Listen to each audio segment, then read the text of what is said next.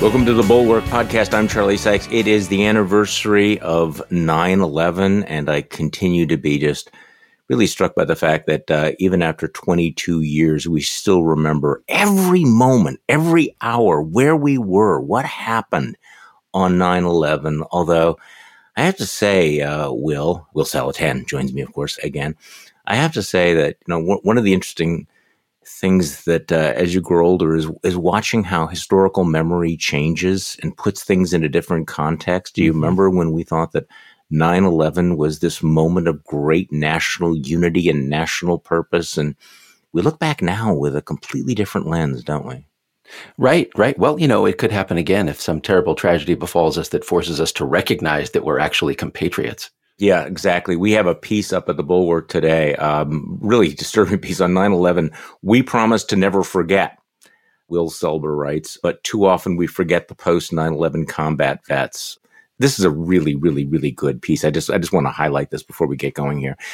He starts off with the words that I've never read before in this particular context. He writes, I hate 9/11. I hate the commemorations, the Facebook posts blaring never forget, and the empty declarations that we will stand vigilant.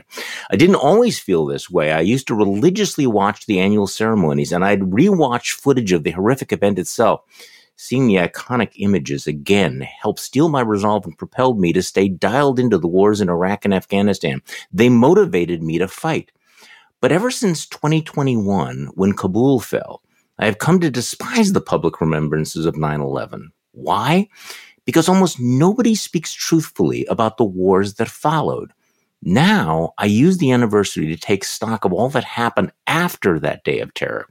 I look back on my friendships and see what the wars did to us, the 9/11 generation. Specifically, I look at my two best friends, Mike and Alex, and wince at the toll these forever wars took on the few who fought them.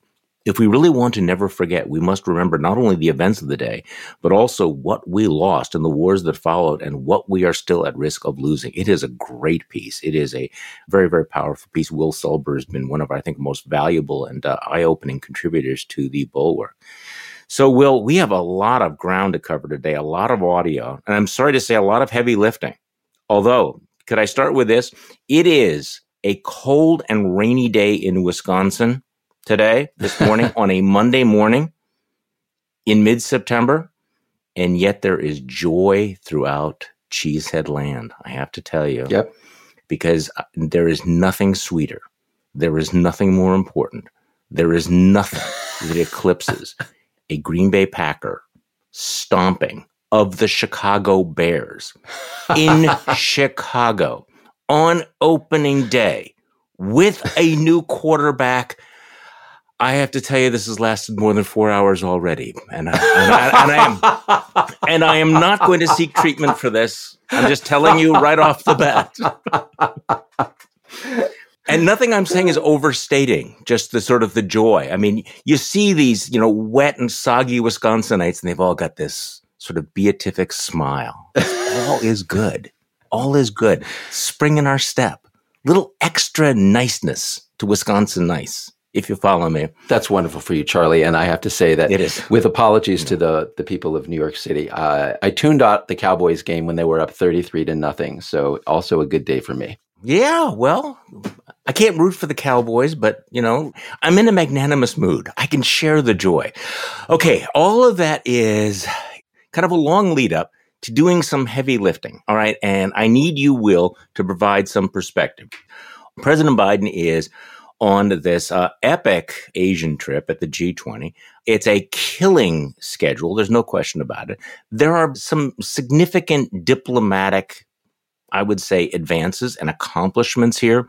But because we are who we are, there's also this debate. Should we be focusing on the diplomatic substance, the diplomatic successes, or should we focus on what Weasley word can I use here? Problematic press conference by a clearly weary Joe Biden in Hanoi. Can I play a little bit of the soundbite? And then I want to get your take. Put it in context. How should we think about this? Okay, here's Joe Biden talking about the lying pony soldiers or whatever. Did you ever think you'd be sitting at a G20 conference where everyone was preoccupied with the notion of global warming? Not a joke. Did you ever think that? Not a joke. And there's my My brother loves there's famous lines from movies that he always quotes, and one of them is there's a movie about John Wayne. He's an Indian scout, and they're trying to get I think it was the Apache, one of the great tribes of America, back on the reservation, and he's standing with the Union. So they're all on their horses and their saddles, and there's 3 or 4 Indians in headdresses, and the Union soldiers. And the Union soldiers basically saying to the Indians, "Come with me, we'll take care of you, everything will be good." And the Indian looks at John Wayne and points to the Union soldier and says, "He's a lion, dog-faced pony soldier." Well, there's a lot of lion, dog-faced pony soldiers out there about global warming, but not anymore. All of a sudden, they're all realizing it's a problem. And there's nothing like seeing the light. Is it a little bit didactic to point out that he's referring to this John Wayne movie? Actually, the actor playing a Cree in 1952's Pony Soldiers addressing the character played by Tyrone Power. So here they are, the dog-faced soldiers, the regulars, the 50 cents a day professionals, riding the outposts of a nation. Okay.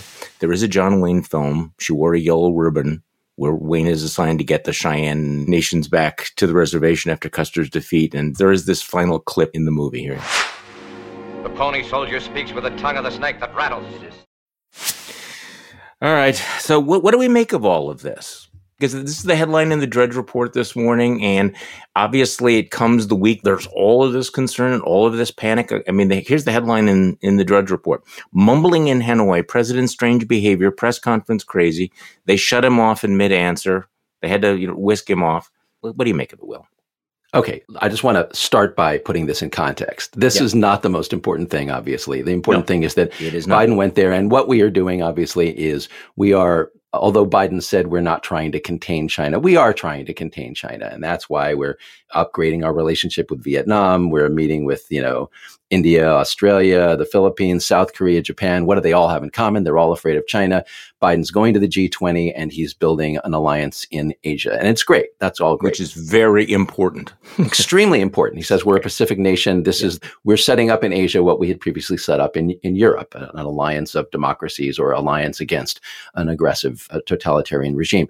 But this particular press conference is obviously bad. And I have to say, Charlie, that when I watched the press conference and when I listen again to the clip of that, the word that comes to mind is grandpa, right? This is the way grandpa talks sometimes. In fact, Biden mentions one of the reasons why he got this story wrong about the movie is that he heard it from his brother. So it's gone through 2 grandpas now. See. Okay. He's told this story before and he gets it wrong every time.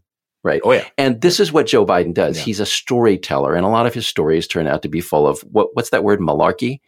So he gets the stuff wrong here. He's slurring his words. It's just so inappropriate. He's talking about climate change, right? And how he got from that to this movie, and it's the Indian headdresses. He's tired. He's jet lagged. Right. So it's from his era, this movie about cowboys and Indians and stuff, and so. It's not great, but it's not the headline to my mind. It is not the headline, but again, it plays into this narrative, which is just dominating. I mean, just dominating the coverage right now, and again, whether it's, fair or not. Let me just read you this is the Daily Mail. A sleepy President Joe Biden saw his rambling Vietnam press conference brought to a sudden end on Sunday night with his mic cut and jazz music playing him off the stage like he went on too long in an awards speech. Biden was mid-flow in answering questions from journalists when he was interrupted and forced to shuffle away and head backstage.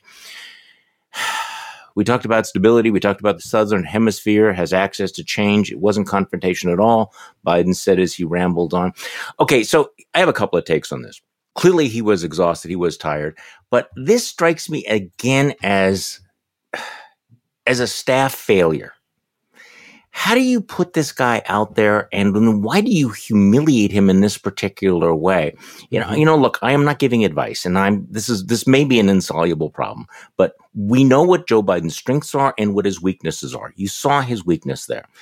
Why not put him in more stable environments, the set pieces, have him give addresses, have him sit in the Oval Office, have him sit in, obviously he's in Hanoi, he can't do that, but to throw him out, obviously exhausted, tired, clearly sort of confused in all of this. It's like, Will. And I understand that we're going to get people saying, okay, there you go again, you people at the Bulwark, you're talking about what 300 million Americans are talking about every day. If you just ignored it, those 300 million Americans would probably just forget this was an issue, except when it's reminded. So I guess my concern is how many of these dog-faced pony soldier type things are we going to have to endure between now and November before people come to grips with either how you deal with this and, leading him off stage, or how you package him in such a way that this does not become the dominant issue of 2024. Mm-hmm. Well, it's okay. I don't have any other better answer. No. You and I can complain. I certainly have complained that we don't see enough of Joe Biden. Joe Biden isn't out there selling his message, selling his record, yada, yada. And, why is he in his basement? Why isn't he? And what we're seeing in this press conference is there's a reason. There's a reason he's not out there more, because his staff know, they know that when he is out there and when he's forced to go on for hours without a nap, this is going to happen. The guy is on this is like a 5-day trip. He's gone across the world. It's like 30 hours. This is a lot for him at his age, for anyone at that age. Yeah, and for anybody. You think that Trump would do this? Right. And there's the jet lag. There's all that. It's exhausting. And when he gets exhausted, it's pretty clear that he gets, I don't want to say disoriented, but, he slurs his words. He was slurring his words here. He's telling this old story. They give him the hook. So it's not him at his best. And in their defense, I think they're trying to show him being more active.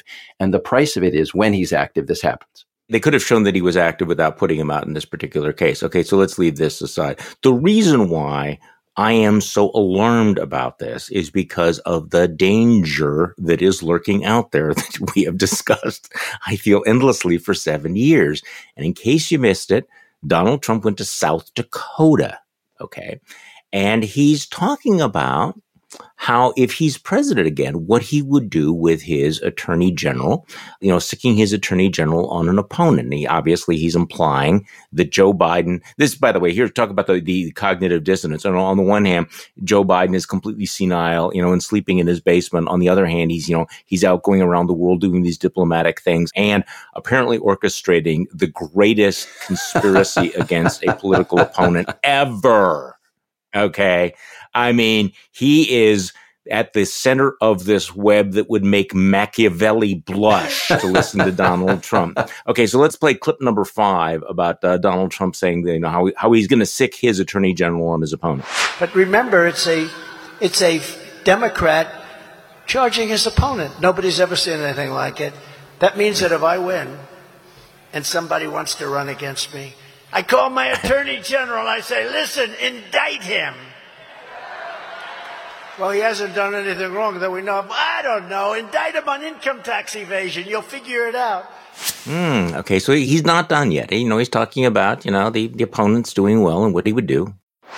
It does. It allows me to now, because this is unthinkable, I'm president and I call my attorney general. Indict my opponent. He's doing well. See, Will, this is the fantasy world that he lives in, but he's clearly obsessed with it. Yeah. And does anyone think, by the way, that he wouldn't do that? That he didn't try to do that in his first term? Right. He did. He tried to abuse the Justice Department. That's pretty well documented. He told people. Tried to shake down Volodymyr Zelensky for dirt. Right. To remind people, the background here, there's a reason why Donald Trump has been indicted 4 times. He is a criminal. He is a criminal. Yeah. The law is catching up to him. And that distinguishes him from all the other presidents, right, who were not explicitly criminals. Yeah, but the problem is Republicans need to sort of equalize this. They need to make Joe Biden seem as bad. So the idea is the law enforcement is going after me, so I will do the same to you. Projection. Now, when law enforcement goes after a criminal, that's law enforcement.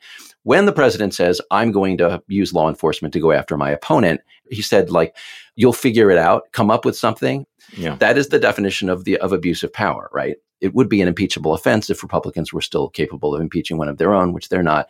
But the point is that what Donald Trump attributes to his opponents, the weaponization of law enforcement, A, they are not doing, and B, he is explicitly saying he would do.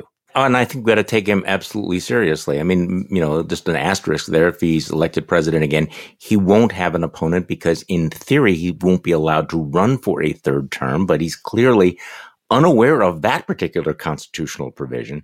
Meanwhile, he got in a dig at Mitch McConnell.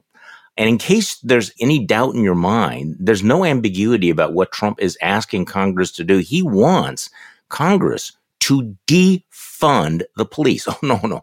Actually, defund the entire Department of Justice and state prosecutors. He wants Congress to defund the entire criminal justice system that is coming after him. Let's play this. The House has been working hard, but the Senate under this guy, Mitch McConnell, has been a disaster.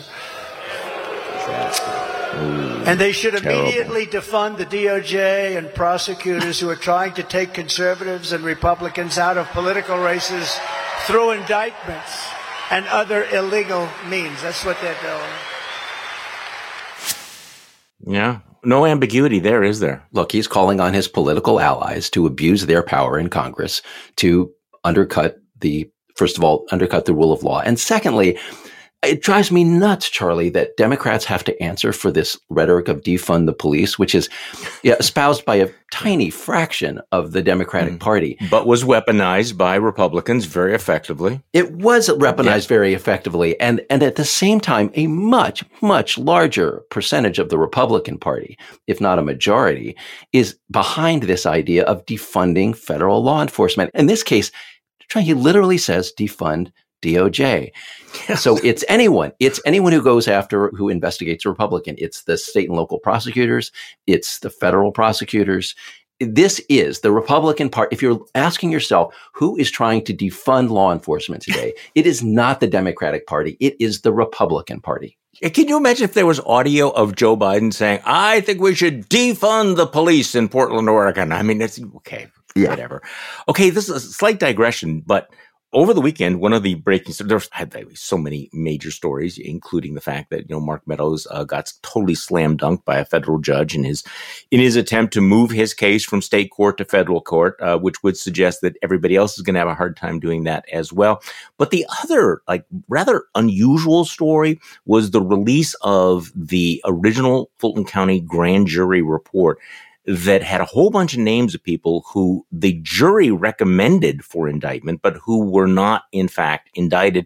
This generally doesn't happen. We generally do not see what grand juries are doing. And we also don't hear about the people who were investigated, but not necessarily indicted. But in this case, because of Georgia law, we were. One of the names that popped up was your old friend, Will, your old friend, Lindsey Graham. Mm-hmm. And for anyone who has not listened to Will's absolutely brilliant podcast, or read his book about Lindsey Graham, I wanted to just ask you what your thoughts were to see that Lindsey Graham, his name was up before that original Fulton County grand jury, and a majority, not all of them, but a majority of the members of that jury had recommended indicting Lindsey Graham. Just give me your thoughts on this. And of course, Lindsey Graham comes out afterward and said, I did nothing wrong, and I'm prepared to do it again in 2024. Just saying. Okay, a couple things about here. So Trump gets indicted and Lindsey Graham doesn't in the Georgia case. Why? Okay, so one reason is if you look at the math on the how the special grand jury voted, the prosecutors went after the people who got 20 out of 21 votes from the grand jurors. Yeah. They didn't go for Lindsey Graham. Lindsey Graham was a 13, I believe. 13 yes, 7 no. So you're probably not going to win that case. Pretty mixed. Right. Also, Lindsey Graham was not directly involved in the fake electors scheme, which is central to the Georgia indictment, right? So they wisely focused on that and left him out of it. The third thing, though, Charlie, is the phone calls, right? Lindsey Graham and Donald Trump each had a phone call with Brad Raffensperger, the Republican Secretary of State in Georgia. Trump said, all I need you to do, Brad, is go find me 11,780 votes, right? Graham said, apparently, it wasn't recorded the same way Trump's was, so we don't have the exact details, but he apparently started asking questions about, in these counties where there were a lot of mail-in ballots and we're not sure if the signatures are valid, we being whoever is on Graham's side, then maybe you could set aside those ballots and, basically disenfranchise all those people. Yeah, just throw out votes. Right. But he didn't actually say do it. And Charlie, the funniest thing to me is when Lindsey Graham was asked about, I think this was on Friday, about him not getting indicted, he said, I never suggested anybody set aside the election. This is a quote from Lindsey Graham. I never said go find votes. So Lindsey Graham is saying that he is innocent because he didn't say what Donald Trump said in a recorded call, right? Without really intending to, Graham is obviously incriminating Trump that to say go find votes does mean that you corruptly tried to overthrow the election. Hey, folks, this is Charlie Sykes, host of the Bulwark podcast. We created the Bulwark to provide a platform for pro-democracy voices on the center right and the center left, for people who are tired of tribalism and who value truth and vigorous yet civil debate about politics and a lot more.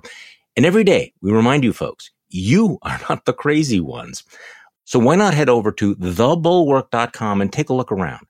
Every day we produce newsletters and podcasts that will help you make sense of our politics and keep your sanity intact.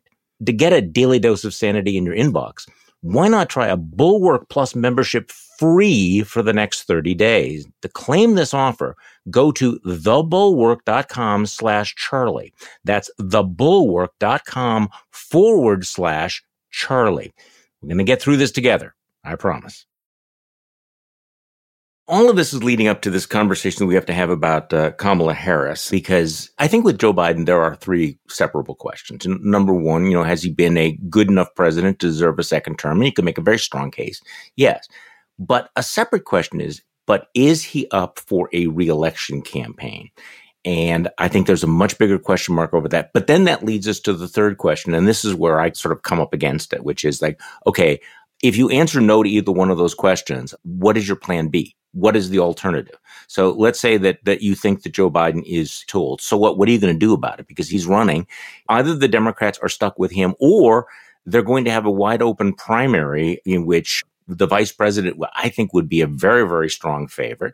This is going to be a huge theme throughout 2024, by the way, that if you vote for Joe Biden, you're really voting for Kamala Harris, correct? I mean, so she lurks here. And, and I was on Morning Joe this morning and they were saying, well, historically, nobody's ever voted because of a vice presidential nominee. It's never made a difference. I think that's probably largely true, but 2024 is going to be an unusual year. And that, Nikki Haley has made it very clear that she's running against, Joe Biden dead, Kamala Harris alive, right? And she said this over and over and over again, President Kamala Harris. So inevitably, any conversation about Joe Biden and his age has to lead to, okay, plan B, Kamala Harris. Would Kamala Harris be better? Would she be better as a candidate? Would she be better as a president? How would she play out? Well, she was on with Margaret Brennan on CBS, who asked her some really tough questions. And one of the key issues that Democrats will be emphasizing next year will, of course, be the Dobbs ruling, abortion, the right to life. And this has become now a signature issue of the vice president, who has really made this her cause. So Brennan, tries to drill down on her on the question of, okay, do you draw the line anywhere? Now, for those of you that want to push back on this, this is going to be the Republican line of attack, is that Democrats won't draw the line anywhere. They support abortion up until birth. I think Marsha Blackburn is now even saying things like even after birth, but they're kind of challenging, and this is going to be something you're going to hear over and over again, Democrats to say, okay, so first trimester, second trimester, do you draw the line anywhere? And this is what the vice president was pressed on CBS yesterday morning. Let's play about 2 minutes of this back and forth, okay? And then I want to get your take on this, Will. What is it that you believe? I mean, what week of pregnancy should abortion access be cut off? We need to restore the protections of Roe versus Wade. We're not trying to do something new. Well, that was nebulous because it was about viability, which could be anywhere between 20 to 24 weeks. So no. Let me be very clear. The Women's Health Protection Act that the White House also endorsed. Let me be very clear. From day one, the president has been clear. I have been clear. We need to put back the protections that are in Roe v. Wade into law. Since the Supreme Court took it, Congress has the power and ability to pass legislation to put those protections back in law, and Joe Biden will sign that bill. So that is what we want. But does it need to be specific in terms of defining and where that guarantee goes up to and where it does not? At which week of pregnancy? We need to put back in place the protections of Roe versus Wade. You know why I'm asking you this question, though, because we're not trying to do anything that did not exist before June of last year. It wasn't crafted into law. And that's why I'm asking you for the specifics there, because Republicans say the lack of a precise date in cutting it off. You know this. They say that allows Democrats to perform abortions up until, birth. Which is ridiculous. Which is statistically not accurate. And it's ridiculous. I understand and it's a mischaracterization of the point. No, the point is... But do you need to be more precise? I am being precise. We need to put into law the protections of Roe versus Wade. And that is about going back to where we were before the Dobbs decision. And this is a very real issue. Our daughter in her 20s is going to have less rights than my mother-in-law who's in her 80s. All right, Will, have at it. Okay, so this goes on for like 2 minutes, as you said.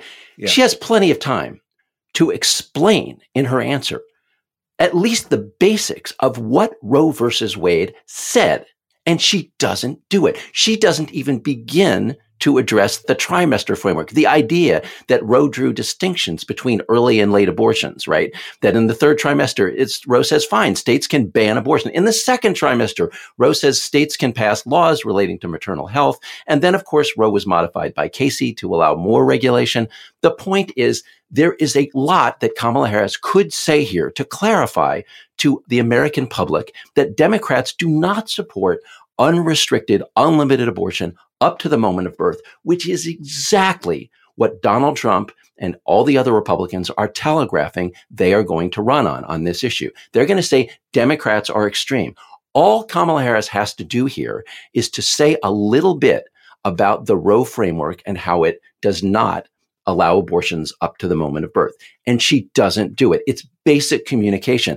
And I got so much blowback from people on social media this weekend saying, their position, these people on the left, is everyone should know what Roe versus Wade says. She shouldn't have to explain this. No, that's your job. You're running for vice president of the United States. Whether Donald Trump is president again may hinge on your ability to communicate with the public. Do your job. Let's just spread this out just a little bit, because this, I think, is a really crucial point. So you are Kamala Harris. I am asking you a question. So, Madam Vice President, do you or do you not support third trimester abortions?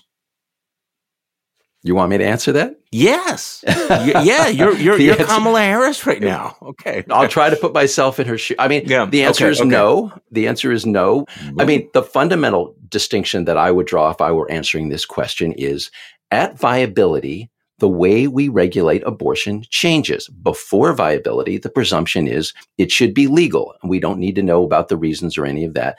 After viability, which is when? It's not entirely clear because it varies according to the pregnancy. Yeah. But in that range of 20 to 20, it's not really 20 weeks, but like say 22 to 23, 24 weeks. In that range, we're going to change the state laws about this to say that you need a good reason. Now, in fact, pro-choice people are correct that women don't generally go out there at 23, 24 weeks and say, I feel like having an abortion. Correct. These abortions that happen late happen generally for very serious medical reasons. As Pete Buttigieg has said, by this point, you may have ordered the crib, you're painting the room, you're expecting to have a baby. So you're not going to do this for frivolous reasons. But it's fine for progressives, for Democrats, to say that the law should express the moral distinction that people make, including the women who are going to make that decision, instead of saying the law should have nothing to say about abortion at any stage of pregnancy. But there's a reason why they're not giving that answer. Okay. So why don't they? I mean, what you're saying makes a lot of sense. So why aren't they doing it? A couple of reasons, I would say. I think they're afraid on the merits that if they open the door to some regulation, that the right wing will take hold of that. Look, we're already there. The right is already passing laws in all these states, taking abortion back to 6 weeks or 0, right? There's also the political concern that we mustn't, pick a fight with anyone on the left about any issue, right? And I guess I think what you're seeing here is the way that the absolutists dominate this debate. And you do see this in the pro-life movement, but you're also seeing it now in the pro-choice movement, which is that if you are talking to these swing voters, you look at every poll And voters make the distinctions that you are describing. You ask them, how do you feel about abortions after 15 weeks? They're strongly opposed. If you ask them, how do you feel about abortions in the first 15 weeks? There's strong support for the legalization.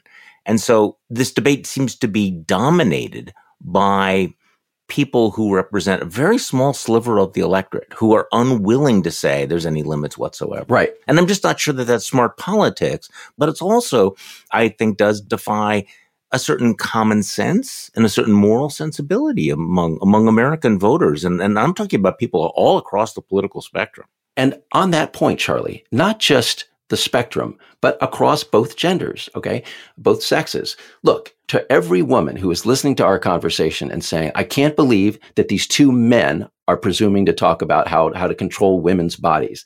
Let me tell you, okay, this is really, because I got a lot of this blowback from people. The problem to you folks who are upset about that, the problem isn't me and Charlie. Okay, we're just a couple of guys. Your problem is with the public of America, including the women of America. And if you are a pro-choice woman and you are an absolutist and you think the only people who don't share your point of view are men trying to control women's bodies, let me quote to you some polling data. Okay, this is from the most recent Gallup poll on this issue, which was from May. This is among American women, not men, women. The percentage of women who believe that abortion should be illegal in the last 3 months is 66%, 2/3. Okay. But let's go beyond that. The percentage of American women who think abortion should be illegal in the second trimester, the second 3 months of pregnancy, is 52%. 40% say it should be legal. 52% say in the second trimester it should be illegal. So if you are a woman who thinks you're only arguing with men, you need to get out more. You need to talk to other women. And this goes all the way back through the history of abortion politics. If you read some of the best sociological works about this issue, Kristen Luker, Faye Ginsburg, this is largely a fight among women. Men are heavily involved. Men are in these legislatures passing laws. And I understand the complaint that they shouldn't be speaking the same way women do. But you need to talk to more women and you need to communicate to those women and explain to them that you do recognize moral distinctions between the trimesters, between various weeks of gestation. Okay, let's switch gears a little bit. Let's talk about the presidential race again. The whole dilemma of Good Nikki Haley versus Bad Nikki Haley, it feels like it's every single day that you go, yeah, Nikki Haley is really sounding like the normie candidate. And then she'll say something like, no, I will definitely vote for Donald Trump even if he's in jail because X, Y, and Z. So over the weekend, we got a little bit of the Good Nikki and the Bad Nikki. Let's hear clip number 9 when the Good Nikki talks about cutting off funds for Ukraine. So House Republicans should keep that Ukraine spending in the spending bill and should not separate it and should support it. The Republicans and Democrats should not pull in Afghanistan. Don't go pulling out now. Putin is at rock bottom. We know that because he's getting drones from Iran and missiles from North Korea. We know that because they've raised the draft age in Russia to 65. Finish this. Then she's asked about this weird flex in the Republicans right now to basically invade Mexico. Do you think that's a fair way of describing what Ron DeSantis and others are talking about, sending our military into Mexico? That sounds like an invasion. Yeah, there's the question of consent, but yeah, we would be sending military forces into another country. Now, we've done that before, though, right? I mean, haven't we sent special forces to various places in Central America to go after drug dealers? I mean, is this really that radical? I'm asking for a friend. So it depends. It depends, Charlie, on what happens after we send them in. Do they get shot at? Do they start shooting back? Who else gets hurt? These things can get out of hand. They have in the past. I mean, you assume you send special forces into a foreign country to go after cartels, that there will be shooting, that they will shoot and people will shoot back. Yeah. Okay. Here's Nikki Haley asked about that. And apparently, like all the other Republican candidates, she's like, yeah, all in on this. I've heard some of your colleagues talk about treating the drug dealers in Mexico as if they are a terrorist cell and having the military, in cooperation with the Mexican government, obviously, treat those Mexican drug dealers as a terrorist cell. What do you think of something like that? Well, first of all, I think we deal with China first because that's the originator, that's where it's coming from. But I actually do think we should send our special operations over to eliminate the cartels. We can't wait on Mexico anymore. We can't wait on any more Americans to die. We have to be aggressive on this, and we treat them like the terrorists that they are. Okay, so troops into Mexico. Okay, so Jake Tapper sets this up by giving her the caveat that we would do this, quote, in cooperation with the Mexican government.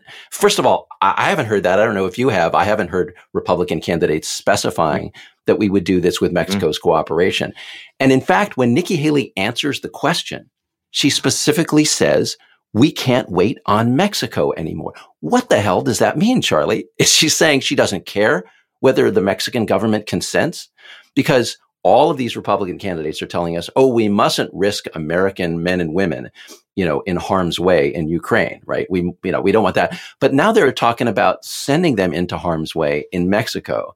And they're not even taking the offer of this would only happen with Mexico's consent. It makes me wonder how much of the Republican position on fentanyl and on the border is bluster and how much of it is really about doing this despite Mexico's opposition. Speaking of bluster, I wrote a piece some time back where I said it used to be the cruelty was the point. Now the new litmus test is brutality, is how much are you willing to embrace in terms of just, killing people, maiming people, and suggested there would probably be a war of words there. And sure enough, Ron DeSantis is doubling and tripling and quadrupling down on his use of the term stone cold dead to describe what would happen if somebody crossed the border with a backpack with fentanyl. Now, how they would know that it's fentanyl before they shot him stone cold dead is a little bit unclear, okay?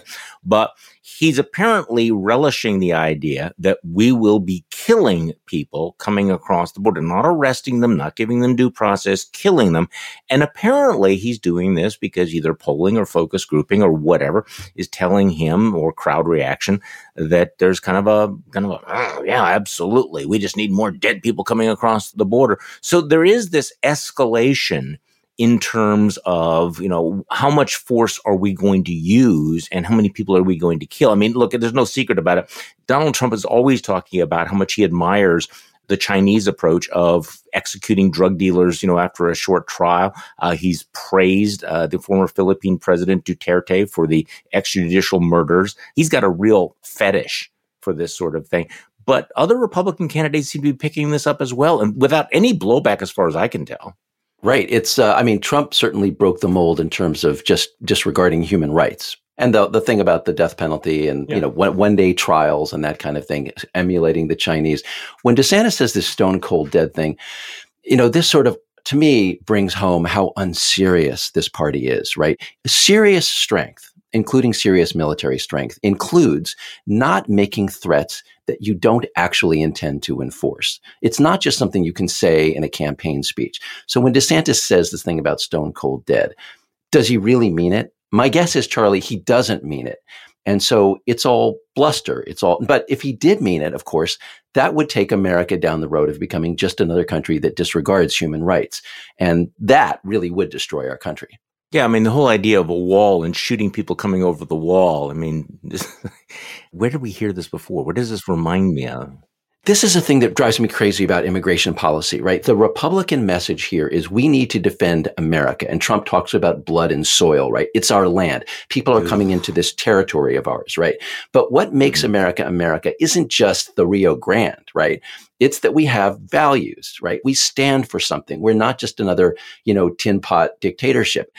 And so when you hear these Republican candidates say, we're just going to shoot people, right? Or we're just going to give people one-day trials and execute them, that is destroying America. That is destroying the essence of what makes our country different. Yeah, and of course, Ron DeSantis has to be not just shoot them, but shoot them dead. And not just dead, but stone cold dead. Okay, so this is a strange thing. And you and I were talking about this off the air, this big speech that Mike Pence gave up at St. Anselm's College in New Hampshire, where he drew this bright line between populism and conservatism. I talked about this with Tim a little bit, Tim Miller, on Friday, how weird it is to listen to Mike Pence, who for 4 years sat across from or sat next to or stood behind Donald Trump, now saying that there are unbridgeable, irreconcilable differences between traditional conservatism and the kind of populism represented by Donald Trump. This is former Vice President Mike Pence. But today, a populist movement is rising in the Republican Party. The growing faction would substitute our faith in limited government and traditional values with an agenda stitched together by little else than personal grievances and performative outrage. Ooh, performative outrage. The Republican populists would abandon American leadership on the world stage, embracing a posture of appeasement in the face of rising threats to freedom. Republican populists would blatantly erode our constitutional norms. Really? A leading candidate for the Republican nomination last year called for the, quote, termination of all rules, regulations, and articles, even those found in the Constitution. Say his name. Close quote. While his imitators in this primary have demonstrated a willingness to brandish government power to impose their will on opponents. I'm going to say their names too. So, okay, that's really kind of extraordinary. It's kind of a moment like, how long has this been going on? That Mike Pence is shocked to find out that this is going on in the Republican Party. And I understand that people would say, Charlie, it's like, wasn't that you? Okay, but I never bought into the Trumpian populism, and Pence was right there where all of that was going on. Still, it is, I guess I have mixed feelings, Will, because here you have somebody who is saying what we have been saying, or I have been saying for years now, which is that this is not conservatism. This is an abandonment and repudiation of conservatism. And for Mike Pence to be saying it, hey, welcome to the party. A little bit late. I think we have some scraps left around here. I think the cake's all gone, but you're still welcome to the party. Your thoughts? This is going to be my pony, right? Okay. So yes, Mike Pence is, 8 years late. He's 8 years late. You could argue he's 15 years late in terms of the changes in the Republican Party since the Tea Party. But still, this is the way out, and better late than never. And even if it's too late for Mike Pence to redeem himself, he did describe in this speech exactly what is wrong with Donald Trump and Trump's movement from the standpoint of principled conservatism. So progressives out there, I know you have other reasons to be unhappy with Mike Pence. You don't agree with him on abortion, nor do I. But the point is, he is explaining to conservative people who are still of good faith, who believe in conservative principles, why Donald Trump is wrong and what the Republican Party must be in the future if it is to stand for something at all. And I welcome that. And even if it's too late for Mike Pence, future conservatives could read this speech. And Charlie, you know how history works. Mm-hmm. The speech of a loser, which Mike Pence is right now, can become a beloved document, a scripture for the future about what the party should stand for. Yeah, I'm not sure this is going to become scripture or a beloved document, but he does make some interesting points. Here's where he, one more clip here, where he kind of slips in the dagger saying that these populists are starting to sound a little bit like the much dreaded progressives. And he actually kind of lumps in the populist Republicans with people like Bernie Sanders and Huey Long and William Jennings Bryan. The truth is Donald Trump, along with his imitators, there's the name. Often sound like an echo of the progressives they seek to replace. Ooh. And a choice for the American people. For instance, they argue that we can only end our crises at home by abandoning our allies abroad. Yeah, you were there. Like progressives, Republican populists insist government should dictate how private businesses operate. And in fact, the governor of Florida still justifies using the power of the state to punish a corporation for taking a political stand that he disagreed with. Okay, so in that clip, he takes a shot at Donald Trump by name and Ron DeSantis pretty clearly. But you see the way that he's framing it. He's telling his fellow conservative Republicans, who do these guys remind you of? Huh? Right. So I don't know whether that will get any traction. My guess is it won't, but it's that was a sign to me that he is somewhat in earnest in explaining to conservative audiences, look what these guys are doing. Are you old enough to remember when you thought this was terrible? using the power of the state to punish somebody you disagreed with. You remember when you thought it was terrible if we ever abandoned our allies out there? And like, look in the mirror, look at these guys now. Right. And it's one of the things that Pence says there that's really important. You're right. He names Trump, and that's a big deal. But he goes beyond it, and he says Trump's imitators. And to me, Charlie, this is the problem, because Donald Trump actuarially, he will pass from the scene. And the real danger in the long term is that he will have imitators. He already has one in DeSantis, and to some extent, many other politicians. And what happens if the Republican Party goes that route in general, and there ceases to be a conservative party? So good for Pence to say that. And here's just a theory. I don't know what you think about it. Is this happening now because Mike Pence is losing? Because he's hanging out at 3% or he's at the bottom of the Republican field practically. And is it the kind of thing that you've known in your heart all along? He's known it for a decade, but he's kept silent because the Republican Party was doing okay, because Trump won the election, right? And then they all stuck together. And when they're losing is what forces you to reflect on, was it really worth it to abandon everything we believed in? Yes, I think that's exactly what's happening. I don't think there's any other interpretation. And I do think that Mike Pence has known this all along, and yet has chosen not to say it. He went along with it. He rationalized it. He enabled it. He was complicit in it all along. So what turned him around? You would have thought that it was January 6th, but you can sort of see his gradual evolution, where he looks at what happened on January 6th, and he's now becoming more outspoken that this was, a terrible day. This was an attack on the Constitution. Donald Trump asked him to put his political career ahead of constitutional norms and the peaceful transfer of power. So obviously that was something of a shock to Mike Pence, but you can see that he's now working toward saying, all right, you know what? I have nothing to lose. I might as well just lay this out and say what I'm actually thinking. Although the speech has got a lot of boilerplate in it, and, it's got a lot of the usual stuff, and there's a lot of Reagan nostalgia. And to me, I have to tell you, Will, I know that he intends it as kind of a clarion call for a restoration of principled conservatism, but it really felt like kind of a eulogy for a party that just doesn't exist anymore. I mean, he's right in explaining the difference between conservatism and this Trumpian populism, but the phrasing of his entire speech was, "It is a time for choosing," which of course is an echo of Ronald Reagan from 1964. The problem, and this is almost too obvious, is that the time for choosing has come and gone. The party chose Trump. The party chose populism. The party was just not that into conservatism. And it's obviously not that into Mike Pence, right? So the choice has been made.